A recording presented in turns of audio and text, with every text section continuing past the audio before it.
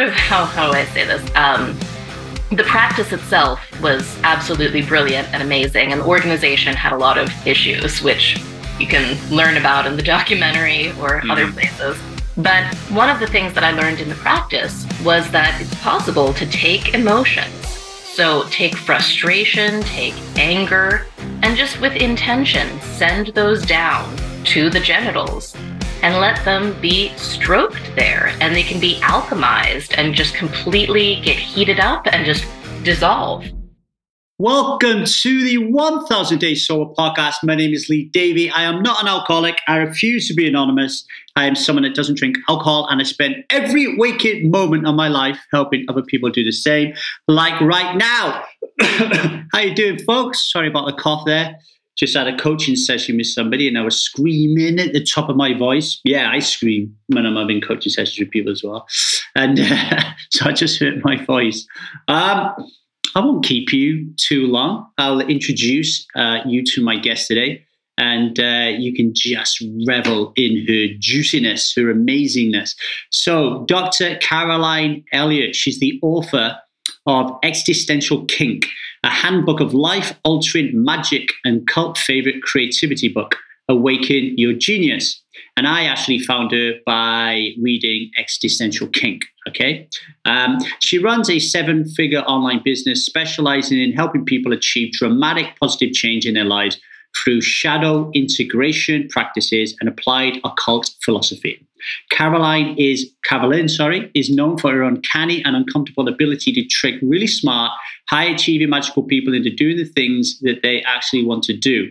She's a teacher of life-altering online courses, including Wealth, the alchemical community where leaders come into their full power. What do we talk today? We talk about the shadow side of stuff. We talk about how we call in the absolute worst. If you think about the worst thing that is happening in your life right now, the one that you moan and groan that is always happening, we talk about how it's very likely that you actually get off on that kind of stuff. So if you're broke, you get off on being broke. If you live in a real shit neighborhood, you kind of get off on that, right? If you're being treated horrifically by your boss, there's some part of that where we kind of getting off on it, right?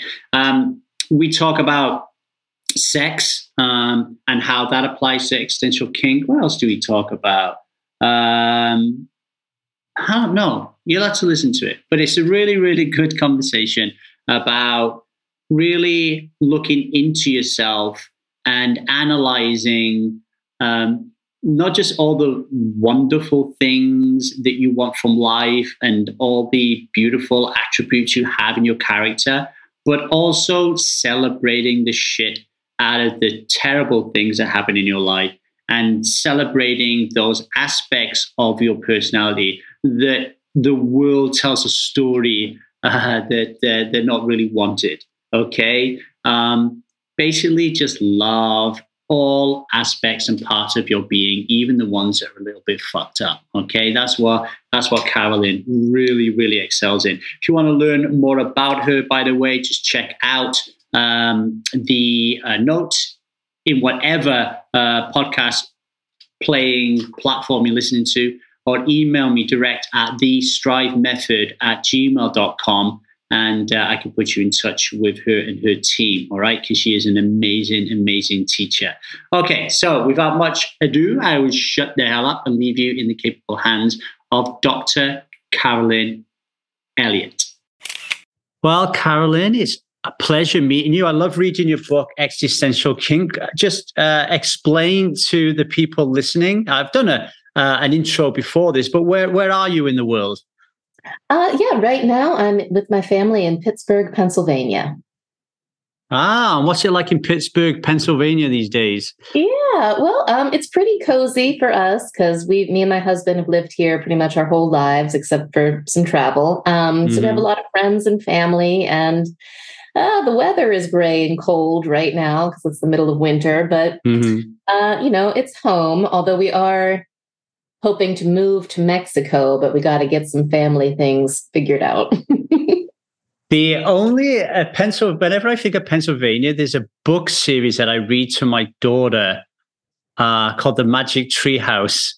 And they live in I'm sure it's a fictional place, Frog Creek, Pennsylvania. Is it fictional or is it real? It could be real. There's a Turtle Creek right near where I live, Turtle Creek, Pennsylvania. So I believe there could be a Frog Creek very easily. There could be. All right. So what I'm gonna do today, Carolyn, if it's okay, I'm gonna read a few quotes from your book that I've bookmarked, and then we can have conversations on them. How does that sound? Sounds wonderful. Okay. So here's the first one I got was, I propose that all of our suffering and stuckness in life comes from forgetting that we are divine sparks playing a wild, kinky game, and that great miracles can come forth in our lives when we reverse the process of forgetting by deliberately reclaiming the pleasure of the game, not just in our minds, but in our hearts and genitals. And I wrote here, could you share your views on the process of forgetting that we are divine sparks? Yeah. And I've got a follow-up question, but start with that. Sure. Well, so I think that process of forgetting is fairly automatic for pretty much all of us. Like, as we come into incarnation, we become identified solely with these bodies and these personalities. And certainly all of our social conditioning affirms that, even if we come from a spiritual or religious family, we're still encouraged to identify, like, this is your name, this is who you are, and that identification is useful up to a point. Like, our egos are really valuable parts of us. They're sort of like the animal part of us that wants to survive, that's in charge of survival. And that sees ourselves as separate from our environment. So that is super useful for navigating the world. The downside of it is that when we exclusively identify with our egos, which tend to be like the inner monologue inside of our head and the part of us that just wants good stuff all the time, I want to be loved, I want money, I want social status, I want all of this stuff that will support my survival naturally. And that's wonderful. But when I think that that's all that I am, I am forgetting my true nature, which is absolutely, connected to everything, which in a sense is everything. So the process of remembering in the Western esoteric tradition that I work in, that's known as the great work. And, Plato, the Greek philosopher Plato, emphasized that remembering is the whole work of the soul. So, sorry, my eyelashes are doing something funky. So the whole, the point of philosophy is really to invoke our remembrance. And likewise, I would say the point of spiritual practices like contemplative prayer, meditation, is to start to loosen our identification with just this single ego, self, body, personality complex, and really open up first into identification with the larger soul, and then eventually identification with the spirit, which is non-dual, which is absolutely everything. I like that. Let me share with you my personal story as just a part of it, because it connects with that. And I think I'd be interested in your views and further comments, because I think it will land with a lot of the community here. So I decided to stop drinking alcohol when I was 35. Up until that point, I was drinking all the time. It was, I wouldn't even say that I defined myself as addicted or as an addict, because everyone around me was doing the same thing. It was normalized, right?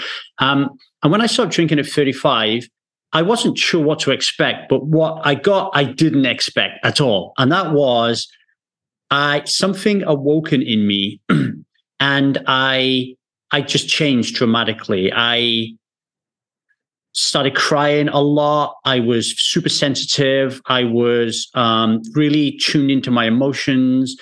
I couldn't jive with anybody. I didn't get them. They didn't get me. I had this huge feeling that I had somehow fast forwarded through life on hyperspeed up to 35 none of my decisions were mine. I felt like I was a puppet with somebody with their hand up my ass.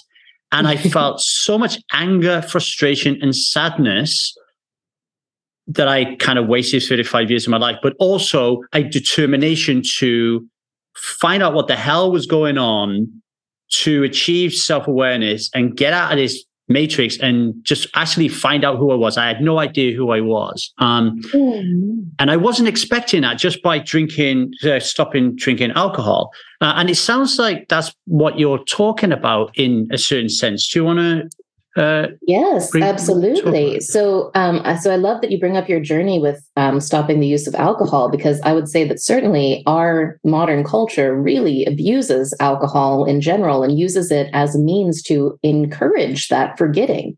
You know, alcohol as an intoxication can take us into deeper states of unconsciousness and make us more susceptible to sort of going along with general social conditioning, social programming that says, you know, go to school, get a job, do this, do this, do this, and encourages us really not to question. I think it's really interesting. Right now I'm abstinent from all substances other than coffee, but I find it fascinating that in our society, in most of the Western modernized world, alcohol is legal, whereas psychedelics, which have the potential of, expanding consciousness or bringing people into a greater awareness of their souls or their spirits, are very, illegal, highly controlled substances in most cases. So there is sort of like the powers that be have a vested interest in having people be numb and kind of drunk and kind of out of it and not super aware. So, yeah, and it makes sense to me that when you stopped using alcohol, you began to get in touch with your emotions. You were sort of direct, raw experiencing life without that numbing. And that, wow, what a challenge that is to have to face, all of the pain, all of the emotions, the alienation, it is such a journey. I've been through it myself. So I have such admiration for everybody who starts to question, like, why am I using this substance? Is this really making my life better? Maybe it's such it's such a simple and yet profound question that we don't even think of asking. We could go through our entire life and I know people who will go their entire life and never ask, why am I drinking this? Like, they will never even ask the question. It's crazy. Certainly. Yeah. And so, what you did sounds to me like certainly a spiritual awakening where you like, hey, I want to be more aware. I want to know who I truly am. I want to get serious about finding answers. And existential kink for me has been a big extension of my ongoing spiritual awakening work, because what it is it's a practice of enjoying the whole of experience and not just like a teeny tiny part of it. Because, we're usually encouraged to only be happy when things are going our way, when the money is flowing in and the promotions are coming or whatever. Good things are happening. But life is so much more than just these narrowly defined, good things happening to us. And I've found for myself that it's been possible for me to loosen my identification with that socially conditioned ego and open a lot more into identification with my larger soul and spirit, the more that I practice really enjoying a much wider range of sensations. I'm going to touch upon existential kink in a minute. I have an idea, actually. I did the meditation earlier on before we came on, so I can share that with you and we can use it as an example. But in the true spirit of pure societal conditions, to give an example of societal conditioning to the audience, when I read that quote out, I'll just reread the last part of it. I'll read it all. I propose that all of our suffering and stuckness in life comes from forgetting we're divine sparks playing the wild kinky game, and the great miracles can come forth in our lives when we reverse the process of forgetting by deliberately reclaiming the pleasure of the game. Now, this bit, not just in our minds, but in our hearts and genitals. And societal conditioning, when I say just in our minds and our hearts and genitals, I'm thinking, why is genitals in there? Right? I have an immediate thing in my mind that's going, oh, are we supposed to say that? Genitals? So I'm really interested why in so much of self-help, you will always find work on the mind, work on the body, work on the heart. And very rare that you throw genitals in there. Why did this become a part of your work, sex and intimacy and that kind of area? Yeah, great question. So let's see. There's a long story and there's a shorter story. I'll try to give the shorter story for the sake of time. I have a very eclectic background. So I grew up. My mother took me to Catholic church. My father took me to all sorts of far out New Age, Wiccan, and Druid, and Buddhist, Rosicrucian stuff. I got exposed to magic, including a branch of magic known as the Thelema, which has to do with the notorious magician Aleister Crowley. So in my late 20s, I also got involved with a group called One Taste, which there's a scandalous Netflix documentary about them. And this woman named Nicole Daedone, who is a fascinating pioneer, certainly with a shadow side. But Nicole wrote a book called Slow Sex, and she did a famous TED Talk that had millions and millions of views called Orgasm, the Missing Nutrient in the Western Woman.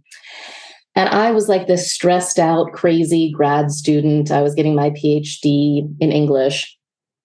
And I saw this TED Talk and I started to get really interested in this subject. And eventually I got trained by One Taste, and they had a practice of sexual meditation, sort of like a stripped down Zen version of Tantra called orgasmic meditation, or OM for short, which was a partnered practice that involved one partner stroking in a very defined, almost military precision kind of fashion with gloves and a timer and lube and a whole choreography, stroking the clitoris of a woman for 15 minutes, very, very lightly. And the whole focus of the meditation was to really focus in on just the sensation. So to not get lost in fantasy or anything, but just like focus on the sensation of finger on clitoris, like you would focus on the sensation of breath, going in and out of the nose in breathing meditation. And that was a really fascinating experience that I had in One Taste. I learned a lot about sort of, how do I say this? The practice itself was absolutely brilliant and amazing. And the organization had a lot of issues, which you can learn about in the documentary or other places. But one of the things that I learned in the practice was that it's possible to take emotions. So take frustration, take anger, and just with intention, send those down to the genitals and let them be stroked there. And they can be alchemized and just completely get heated up and just dissolve. And eventually I learned it doesn't even take stroking. It can just be pure attention. So what we do in existential kink practice is we're just tapping into the sexual energy that's naturally present in our bodies and using that along with our attention as a kind of heat that puts fire under these sort of frozen, stuck emotions and heats them up so they get to this boiling point, and then they vaporize. And then the negative patterns in our lives that those sort of negative, stuck, frozen emotions kept drawing us into again and again, those also vaporize. They're gone. And suddenly we find ourselves with much more free energy and able to be attracted to much different situations. And that's the miraculous part. I've heard about I don't know, I can't remember where I read it about the clitoris experiment. I also have a friend of my wife's actually. She hired somebody to do that for her. it was longer than 15 minutes, but it was a long time. Like she hired somebody to do it, like no kissing, no connection, nothing like that. That was just his job in that moment. And she was like, wow, it's the most incredible experience she's ever had. So I'm jealous. I don't have one of those, but well, I think the organization is starting up again. I'm not sure exactly where in the world you're located, but if you're curious about it, you can look them up. I mean, they have, like I said, they have some reputational issues as an organization, but they definitely have a lot to teach about clitorises, for sure. Yeah, I mean, the whole area of sex for me is an area that is just, I feel like I've been playing around in the paddling pool. And then over here, there's an ocean. It's, the more and more, like I was reading some Esther Perel, and I was just thinking, I don't even look at sex as play. I look at sex as a function or a need or a desire. And I look at it in a very selfish and, very selfish. It's for me. And even if it, like if I have sex with my wife and, well, all my life I've had sex, and I would say to myself, okay, I would have this rational logic going, I'm going to make her come first so I don't feel as selfish when I come. But then really it was just all selfish. It was just, I was just so locked up, and still am, in the rational, logical, complain that I don't get any, going too quick when I do get some, that I'm missing the point completely. And it is a conversation that me and my wife have had, and there's no excuse. We could say we haven't got time, kids, et cetera, but it is somewhere I'd like to go to really explore not just how I can open myself up sexually, but enjoy that partnership with my wife on a different level, and also use that power in just my day-to-day existence and how I show up in the world. Does that make sense? That definitely makes sense. And I would say that that's a wonderful, honest self-awareness that you have, and definitely something that can be cultivated. There's another organization I'm aware of. I haven't taken classes with them, but I've heard good things, called ISTA, International Society of Temple Arts, that also teaches sexuality as an expansive practice. So basically, I mean, I was just talking about psychedelics earlier, but sex is like an inborn psychedelic that the government can't make illegal unless they, I don't know what, gave us all, they would have to put us all in handcuffs or something. But that's one of the things that I became aware of during my time in One Taste, is that orgasmic energy, when it is cultivated with slowness and attention and space, really turns into, moves into other centers of the body and opens up whole other kinds of perceptions. So my practice of existential kink grew out of that awareness that sexual energy can be used to alchemize and change things in our lives. And these days I lead a stroking practice inside of my online community and in my in-person mystery school, which is called Orgasmic Gnosis. So it's about specifically, it's a guided self-stroking practice for both men and women, for people with all kinds of genitals. And we use the energy generated in self-stroking to likewise access those expanded gnosis states. I know I'm going off on a super tangent here, but I'll bring it back. I mean, it's all related, but I was talking to someone who's really close to me yesterday, a man, and he's just stopped using porn. So he's going to stop using porn, and he's actually going to stop masturbating for a period of time as well, because he's saying that he's got an unhealthy relationship with it.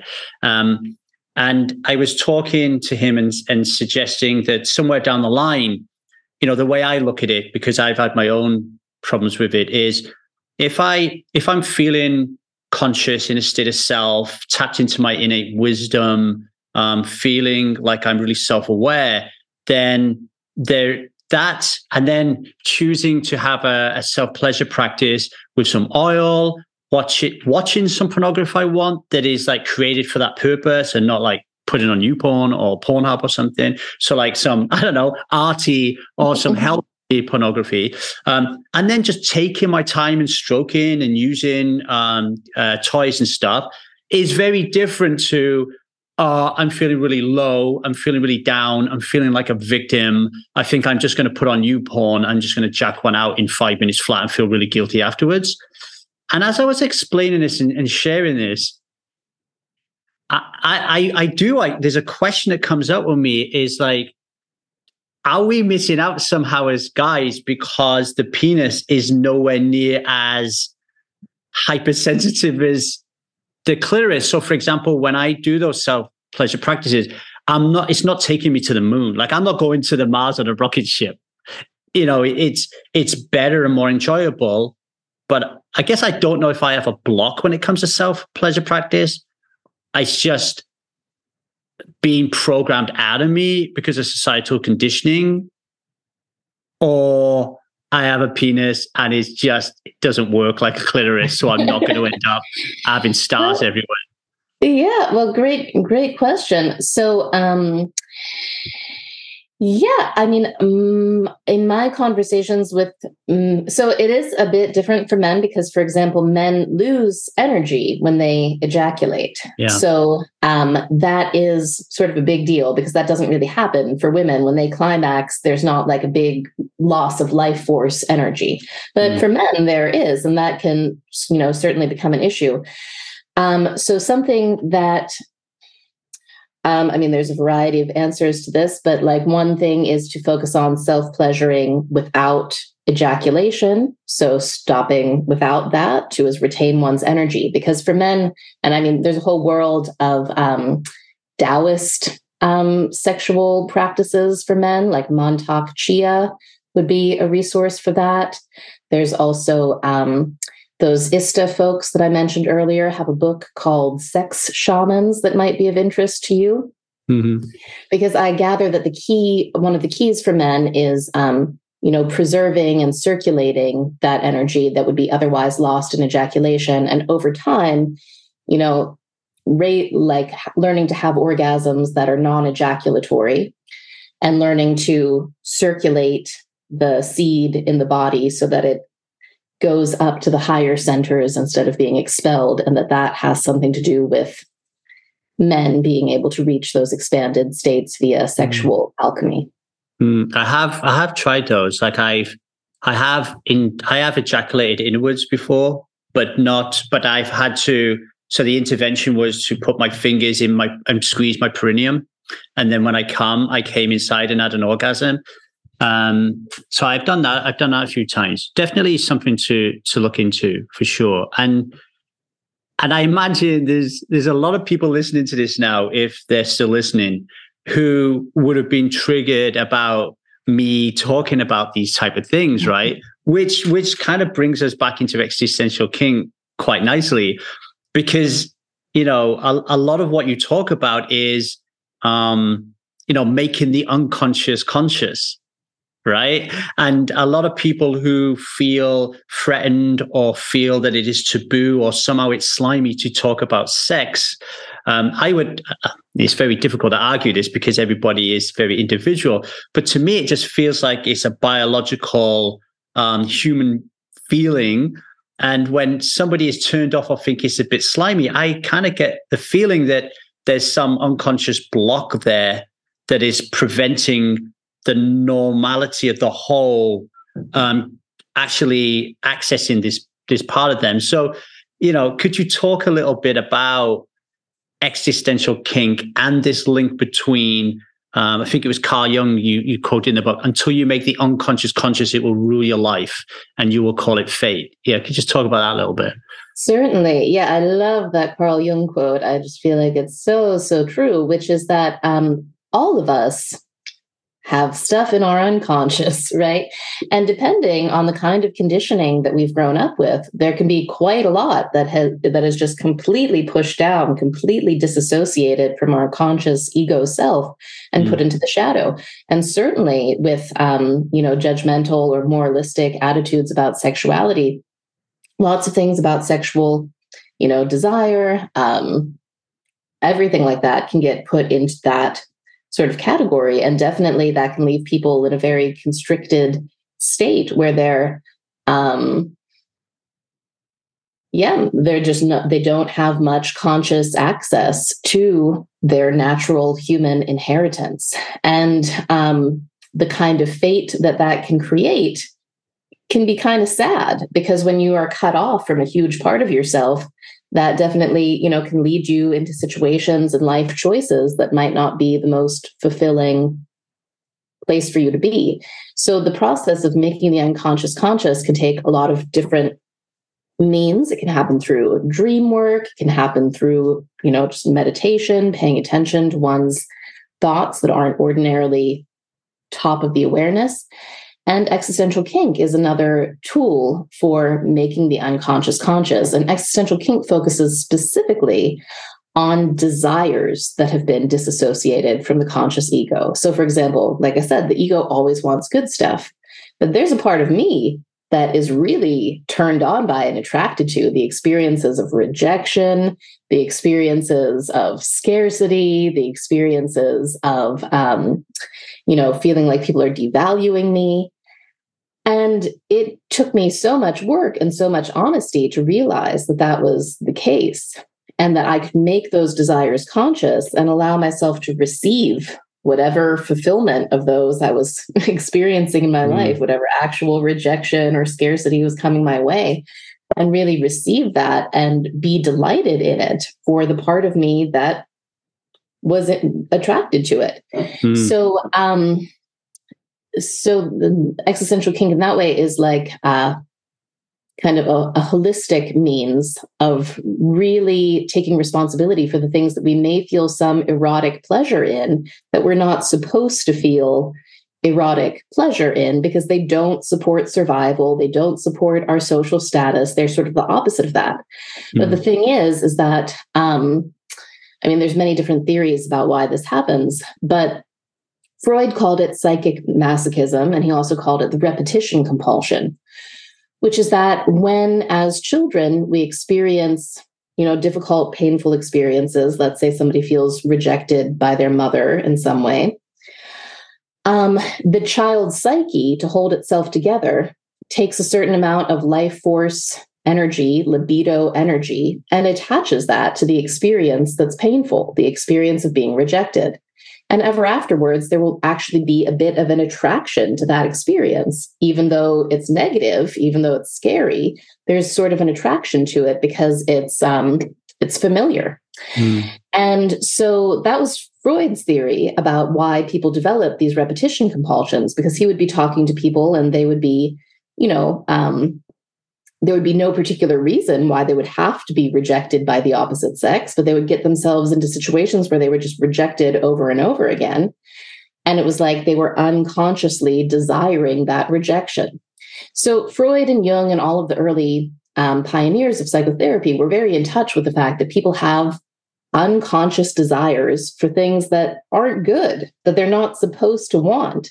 And in fact, much of the art of dream interpretation came about as a way of the psychotherapists being able to get people to really recognize and really understand, like, this is what's going on with you. Your own dreams are spelling it out.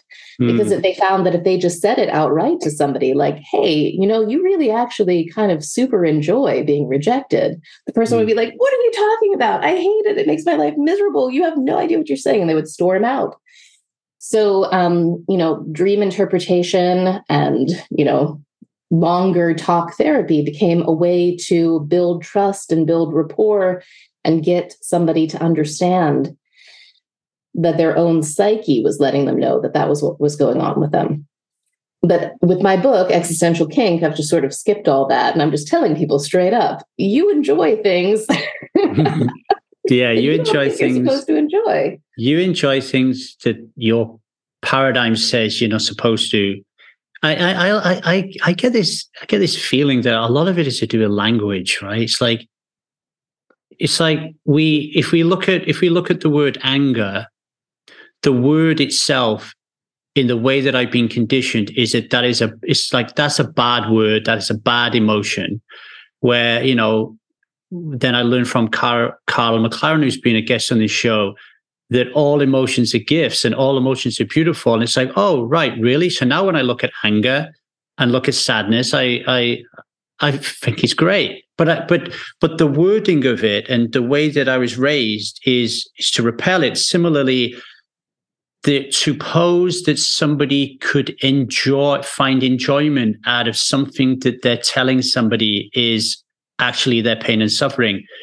The way that it's being explained to you as you've grown up through whatever influence, it's wrong. So like your resistant parts, your ego that wants to kind of protect that little secret, I could just imagine it just coming straight to the fore and going, no, you don't know what you're talking about. This is nonsense. I'm not even going to try it. And it's such a shame, especially around sex, because every single person listening to this podcast who has a problem with alcohol, who is thinking about stopping or has stopped, you can't get away from sex, right? Like having sex when you are alcohol dependent and then having sex without it, oh man, right? You've got a lot of stuff coming up for you right there, right? So I see existential kink as a really great way, not just for sex, but we were talking about that right now, of uncovering all kinds of stuff that you get curious about.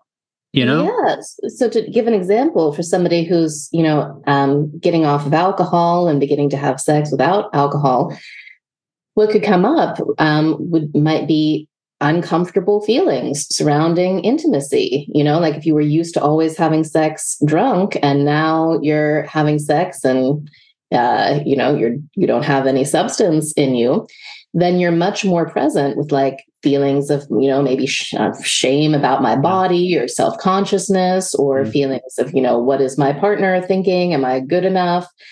And all sorts of sensations of, shame, humiliation, extreme vulnerability, all of that comes up. So the way that existential kink would be applicable would be taking time to just be present with those sensations and being like, let's see if I can just relax and allow the sensation of humiliation to arise in me. And can I just let myself enjoy it as a pure sensation? If I'm not making any judgments or any stories about it, there's like a heat to it. There's like, my heart beats kind of faster. Can I just really be present with it and see what might be enjoyable in it and let that surface and let that move through? And then once we do that in the future, it becomes, much more possible to be like, well, here I am. I'm naked. I don't look like a supermodel, but this is what I got. So, it's like, in a way, existential kink is just sort of like a erotic twist on, deep forgiveness, deep acceptance, like just being as present and receptive to experience as we can be. So I can give a little example of my own recent existential kink practice is sometimes I get, before I come on wonderful podcasts like this, I get a little bit uptight. I'm like, oh, I have to perform. I have to really do my best to convey the importance of this idea that I wrote this whole book about. And if I get in touch with that, I'm like, oh, it feels like a kind of bondage. Like I have to perform. I have to put on a show. I have to make it look good and sound good. And when I get into like that, I have to. And I just like really relax to it. I'm like, ooh, there's something fun there. Like, oh, I have to. I just have to, And I can let that be big and I can let that become fun. And when I do that, again, the energy that was sort of like trapped and stuck and like, I have to, becomes this like, woo, like loose, open, flowing kind of energy. And so, it's definitely an ongoing practice. It definitely takes work, but it's bit by bit noticing like, what is the window of sensation that I'm happy with, that I will celebrate and feel good about? and getting curious of like, can I allow there to be more sensations in my life that truly delight me? So, for example, everybody likes getting a big fat check in the mail. Like, woo, I got a ton of money. Awesome. I'm doing great. I can go on a vacation. What would it be like to be able to experience that kind of deep delight if you receive a giant unexpected bill in the mail? Like, you get a tax bill you didn't expect or something that's like $20,000. Well, I have no idea how I'm going to pay this. And again, the heart beats faster and the cheeks. And like, can we open up and experience that as a kind of thrill also, as a delight also? And it sounds so strange, and it is. But when we cultivate that ability, suddenly we have much greater access to our creativity, to the larger flow of life, to our larger soul and spirit. So then it becomes much easier to figure out how I'm going to pay this bill that I didn't expect. And instead of like being like so, miserable and sorry for myself and worried, which is my experience when I'm contracted, when like this is a negative experience that I don't enjoy. So really, it's it's this ongoing practice of finding out how we can expand ourselves and expand the amount of life that we're willing to really take pleasure in and really regard as a fun roller coaster ride, instead of as some terrible disaster that's happening to me. Yeah, it feels like shifting out of victim consciousness and into the realm of creation is like so important. And with the bill, yeah, you got a choice there, but you don't think you have a choice because your unconscious is programmed without you even thinking about it to bill, debt, anger, and then anger is supposed to be, you're supposed to be bitter about it, et cetera, et cetera. For people listening, one of the great things I love about the way you set your book up is there's loads of exercises in the book. And the reason I love that is because in our community, Strive, we have quests. So as part of us helping us to stop drinking alcohol and live more consciously, you join quests and you say, okay, I'm going to do this quest that Lee's set up. So we're going to use some of your exercises as quests for people, which will really help them to dive deeper into this philosophy of existential kink. And earlier on today, I got my times wrong. I thought you came on at 10 a.m. Eastern, and I had it in my calendar as 10 a.m. GMT. So that was my fault. So I'm getting ready for it. And my wife said to me, why don't you try one of the exercises, right? So I was like, okay. So I did the existential kink meditation. I think I'll just explain it, and then you can ask any follow-up questions, and it might give some more context to people listening. So one of the first things you said in the exercise was think about something that's like it's bothering you, that's on top of you, that's taking up too much mental real estate. So I'm currently in a rental property here in Cardiff, and it has damp and mold, and it's been getting me down because the landlord and the landlady and the estate agent that's running it, they've not been looking after us. There's been no empathy, no compassion, nothing's getting done. So that's been bothering me. So then you next asked, what are the feelings that are coming up? And I wrote down feelings of anger, feelings of injustice, feelings of helplessness. They were the main three. And then you said, experience those emotions. So I experienced anger, helplessness, and injustice, and generated those feelings as they were in parallel towards how I felt about the house. And then you said, now what is the desire or the fulfillment or the value that this emotion is bringing you? So this is where things got interesting. So why would there be value in me getting angry with the estate agent and that, right? People listening would be like, yeah, you should be angry, right? This is what I come up with. So my wife said to me a while ago, you fucking love arguing. And I said, that is the stupidest thing anyone's ever said to me. My entire existence on this earth is to self-develop, so I don't argue with you. How right she was.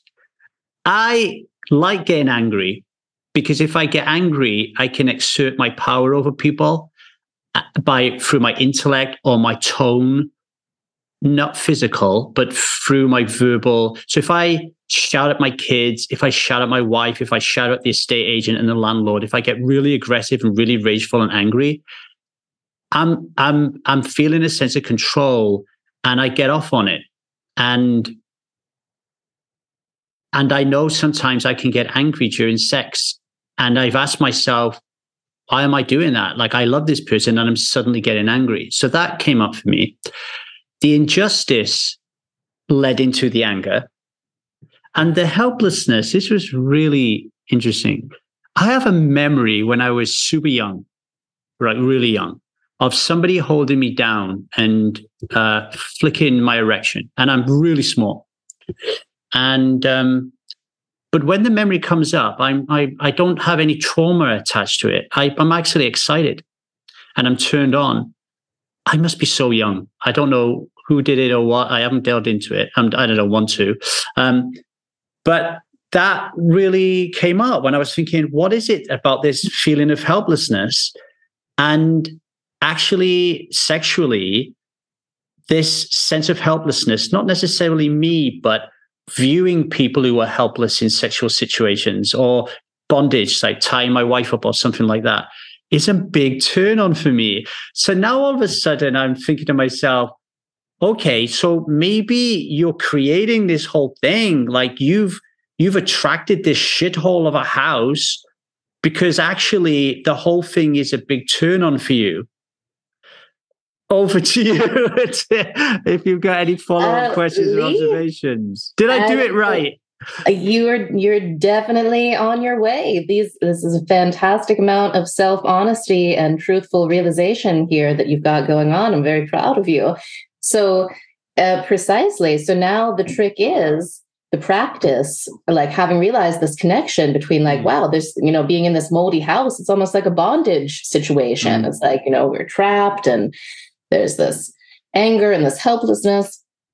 So the challenge now, the fruition of the existential king practice, now that you've generated all that awareness, is to really just spend time tapping into that, anger and the feelings of power and control that come with it. And just in your own, private, meditation time, letting those feelings get really big and huge and enjoy them to the maximum. You don't have to act them out. You don't have to actually yell at anybody, but just like imagine doing it, just like feel it, just like revel in it, completely enjoy it, right? Because nobody in our society says, oh, yes, you should really get off on being angry and exerting control over other people. There's no encouragement to do that. But so it becomes this repressed thing that then just keeps repeating over and over again. So the trick to ending the repetition and to transcending that fascination with anger or arguing is to let the enjoyment of it just blossom completely and just really shamelessly go into it and let it be as big and as deep and satisfying and really be on the side of the part of you that fucking loves it. Just don't judge that side. Just get on, root for it, cheer for it. Be like, here's this anger that I wanted. It's so amazing. Thank you, thank you, thank you. And likewise, here are these feelings of helplessness that have an erotic charge for me. I'm just going to let those feelings get as big as they can be. And I'm going to receive them with gratitude and consciousness and recognition that they are a fulfillment. They're not a curse. They're something that a part of me is deeply attracted to, and I don't have to judge that part of me. I don't have to push it away.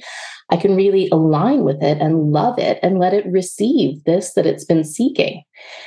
And when the whole situation becomes this massive fulfillment, and you're like, oh my God, I'm so lucky. I got into this moldy house where everybody's ignoring me. This is fucking amazing. Wow. I get to be so angry. I get to be so helpless. Wow, yes.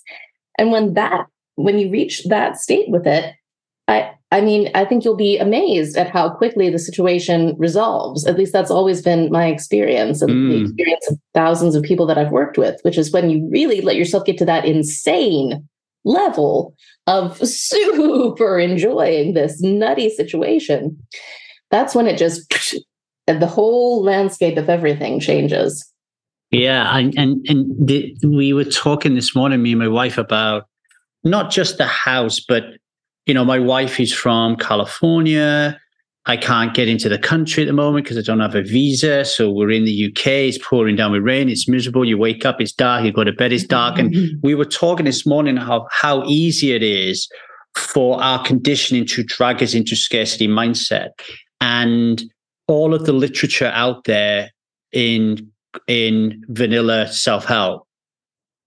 I use the word vanilla self-help because your book is in a way self-help, but it's different, right? So in vanilla self-help is, get out of scarcity and get into abundance. What I'm gathered from Existential Kink is there's a piece of work before that, or might not even be needed, and that is to love and to revel in and to enjoy and to, after you've created self-awareness of why that scarcity exists and why you called it in, and do that before you go to abundance. Don't just shun it, because you might actually be missing like a huge big piece of your growth into development and self-awareness.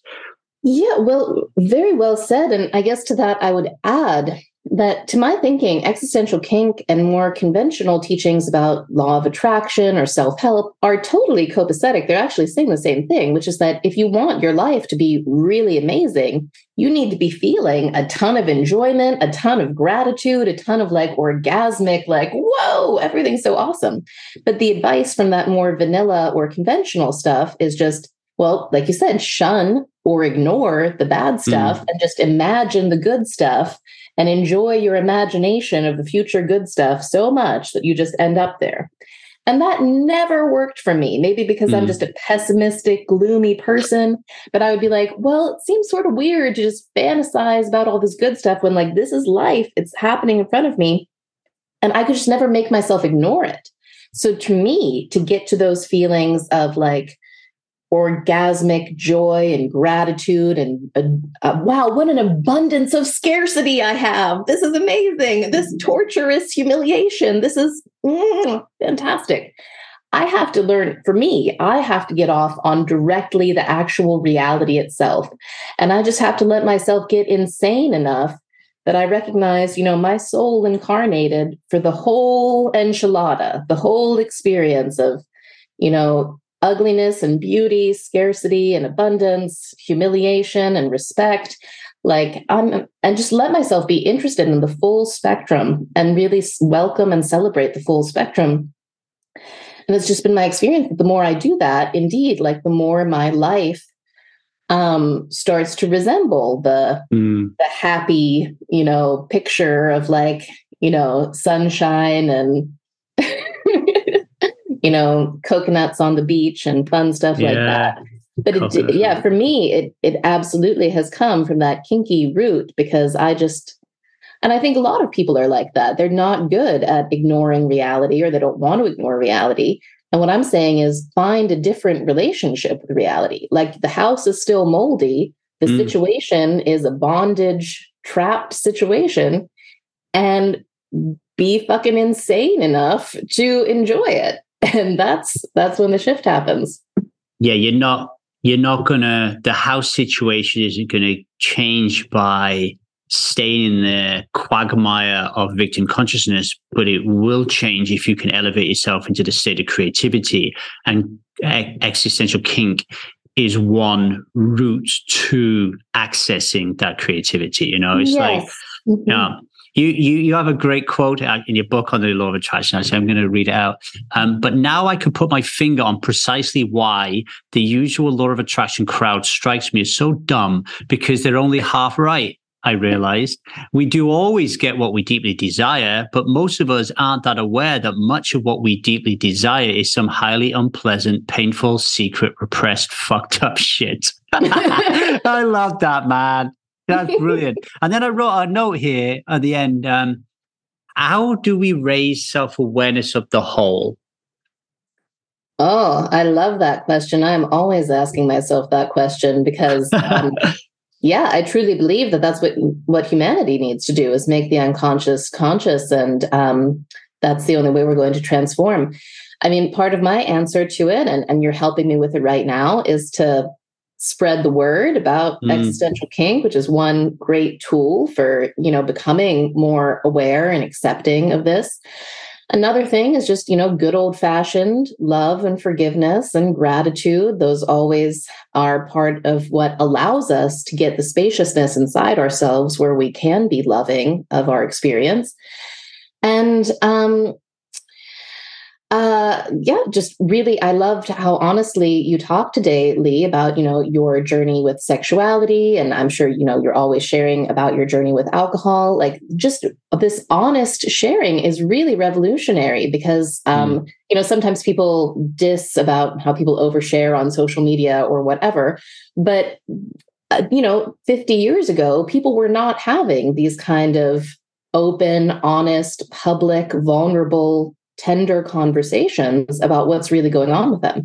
So I think even just, being really honest and direct is a huge step forward in helping the larger consciousness of humanity find acceptance and integration. And I'm sure that there's going to be listeners who've heard you talk about your journey with it, and they're going to be like, wow, Lee is talking about struggles and he has a ton of acceptance about them and he's looking for solutions, and he's, maybe I can have that attitude towards my experience also. Yeah. So there's a lot to it.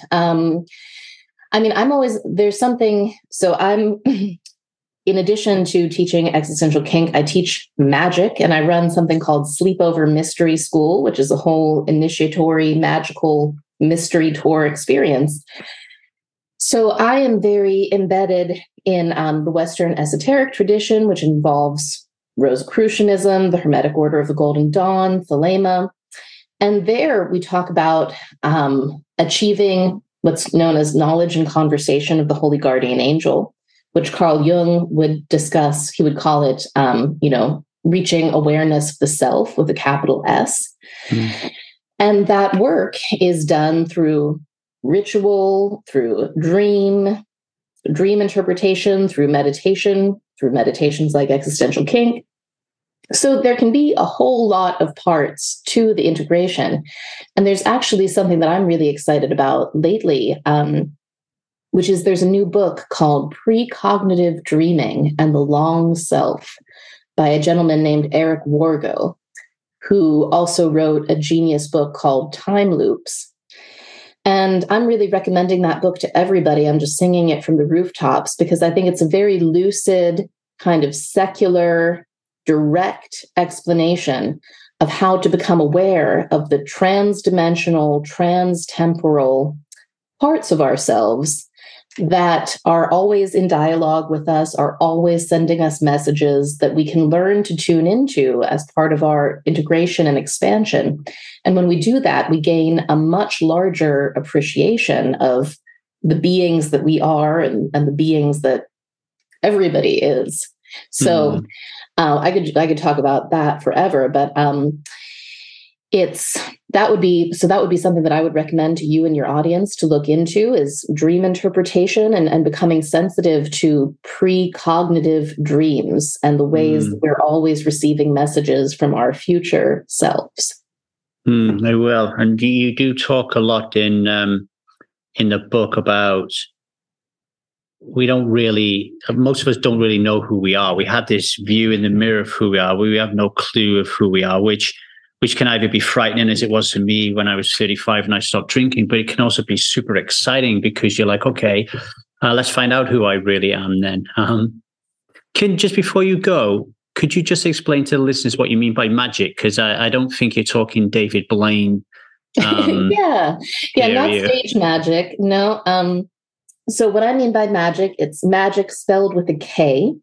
So there's a few different popular definitions of it. One is the act of causing change in accordance with will, or the act of causing change in consciousness in accordance with will. Another way that I like to explain it is magic is active participation in synchronicity. So instead of just passively noticing, like, oh, I had a dream about my friend, and the next day that same friend I hadn't heard from in 10 years, he called me, which is kind of a precognitive synchronicity. instead of just that, we actually, in magic, what we do is we use ritual to create densities of meaning that then, it really seems like the universe cannot resist responding to. God, the universe, spirit is a poet. It loves to rhyme. It loves to create resonance and meaning. So it's an art of having that dialogue with the larger fractal holograph of the universe. So, that's a whole other thing to talk about, but really, our universe is a fractal hologram. And there's been many quantum physicists who have talked about this, David Bohm, probably most prominently. But everything is repeating patterns at different levels of scale. And the whole is included in all of the parts. So this richly interconnected universe, if we change something small, so if we change something within our own psyches, our own emotions, our own personalities, we will see that reflected in a change all around us very dramatically. And that can also be done with things like talismans and stones and herbs. You're creating a pattern of meaning, and then the happenings that correspond with that unfold. So it's a deep art of paying attention to the way that as above, so below, as within, so without, and really learning about the non-dual nature of experience and how nothing is truly separate. So I see magic as a very deep, practical, spiritual path to awakening to the vast, eternal, immortal essence of who we are. And to me, it's, the reason why, so I run a mystery school where we're about to take our second group of people. So 37 people are about to go through 4 really intense in-person rituals at various locations throughout the United States. And the reason that I do that is because mystery initiation in the ancient world for thousands of years was the way that people integrated, that they remembered their whole divine selves, that they became capable of living really rich, wonderful lives. And then that was stamped out with when Christianity became the imperial religion of the Roman Empire. All of that magic and mystery really got stamped out in the West, and it still flourished in places like Tibet and India. But in the West, we really have sort of an uphill battle in reclaiming the heritage of mysticism, mystery, and magic. But that's something that's really interesting to me. And that's the most direct route I know to creating an integrated, remembering, awake consciousness is through ritual. Well, people listening to this, please check out Dr. Carolyn's work, Existential Kink, the book, but she's written other material as well. All the links to her stuff I will put in the show notes, or email me directly at thestrivemethod@gmail.com, and I can get you in touch with her.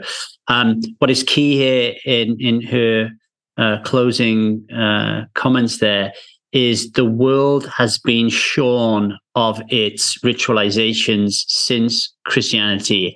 And unfortunately, we haven't done a very good job at replacing them. And alcohol ritualizations for young men and young women in Western culture, they're examples of fake, harmful ritualizations.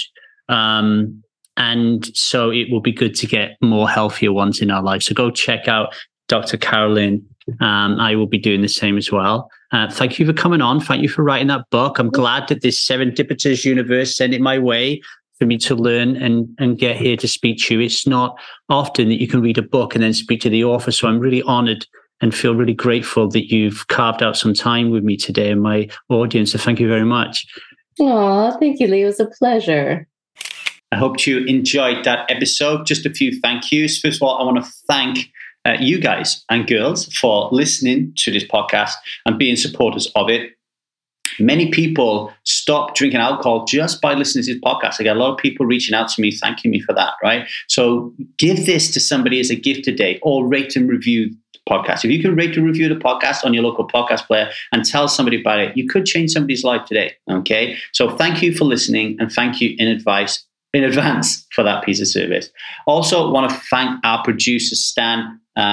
Stan is still currently in the Ukraine, fighting the war and producing our podcast while his family is somewhere else in the world right now, okay, apart from him. So everybody send out your prayers and your love.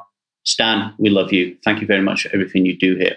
For you out there, if you are starting to think about, contemplate, reflect on your relationship with alcohol, you do not have to do this alone. Yes, you drink alone, but you don't have to stop alone, okay? And if alcohol is not your thing, but you are starting to feel that you actually are living a parts-led life, the ego is getting in the way too much, so you're not happy with the way life is going, then reach out to us at thestrivemethod@gmail.com. Just say, Lee, and just tell me what is on your mind, and we'll start to have that conversation. Strive Community is a beautiful place where you can start to feel seen, heard, and matter. It's where you can get community, and it's where you can start practicing what we call the 8 C's of self, our core values, right? Of creativity, curiosity, connection, compassion, courage. I can't remember the rest of them, but there's 8 of them, right? And we have our quest structured. So we have assignments, and they're really interesting, exciting. At the end of them, we say to you, come on, do this quest, right? Get involved in this challenge. And strivers are really finding it exciting, and they're working their challenges in these areas that are going to increase the amount of time they spend in self-energy, in a state of flow. And that has amazing repercussions for the relationship you grow with yourself, and for how you reach out to others in their life, like how you parent, how you are as a child to your, not child, but a son or a daughter, how you are in the relationship with the person you share your bed with, and how you behave with your employees, right? So reach out to me at strivemethod@gmail.com if you want to learn more. Okay, much love, everybody.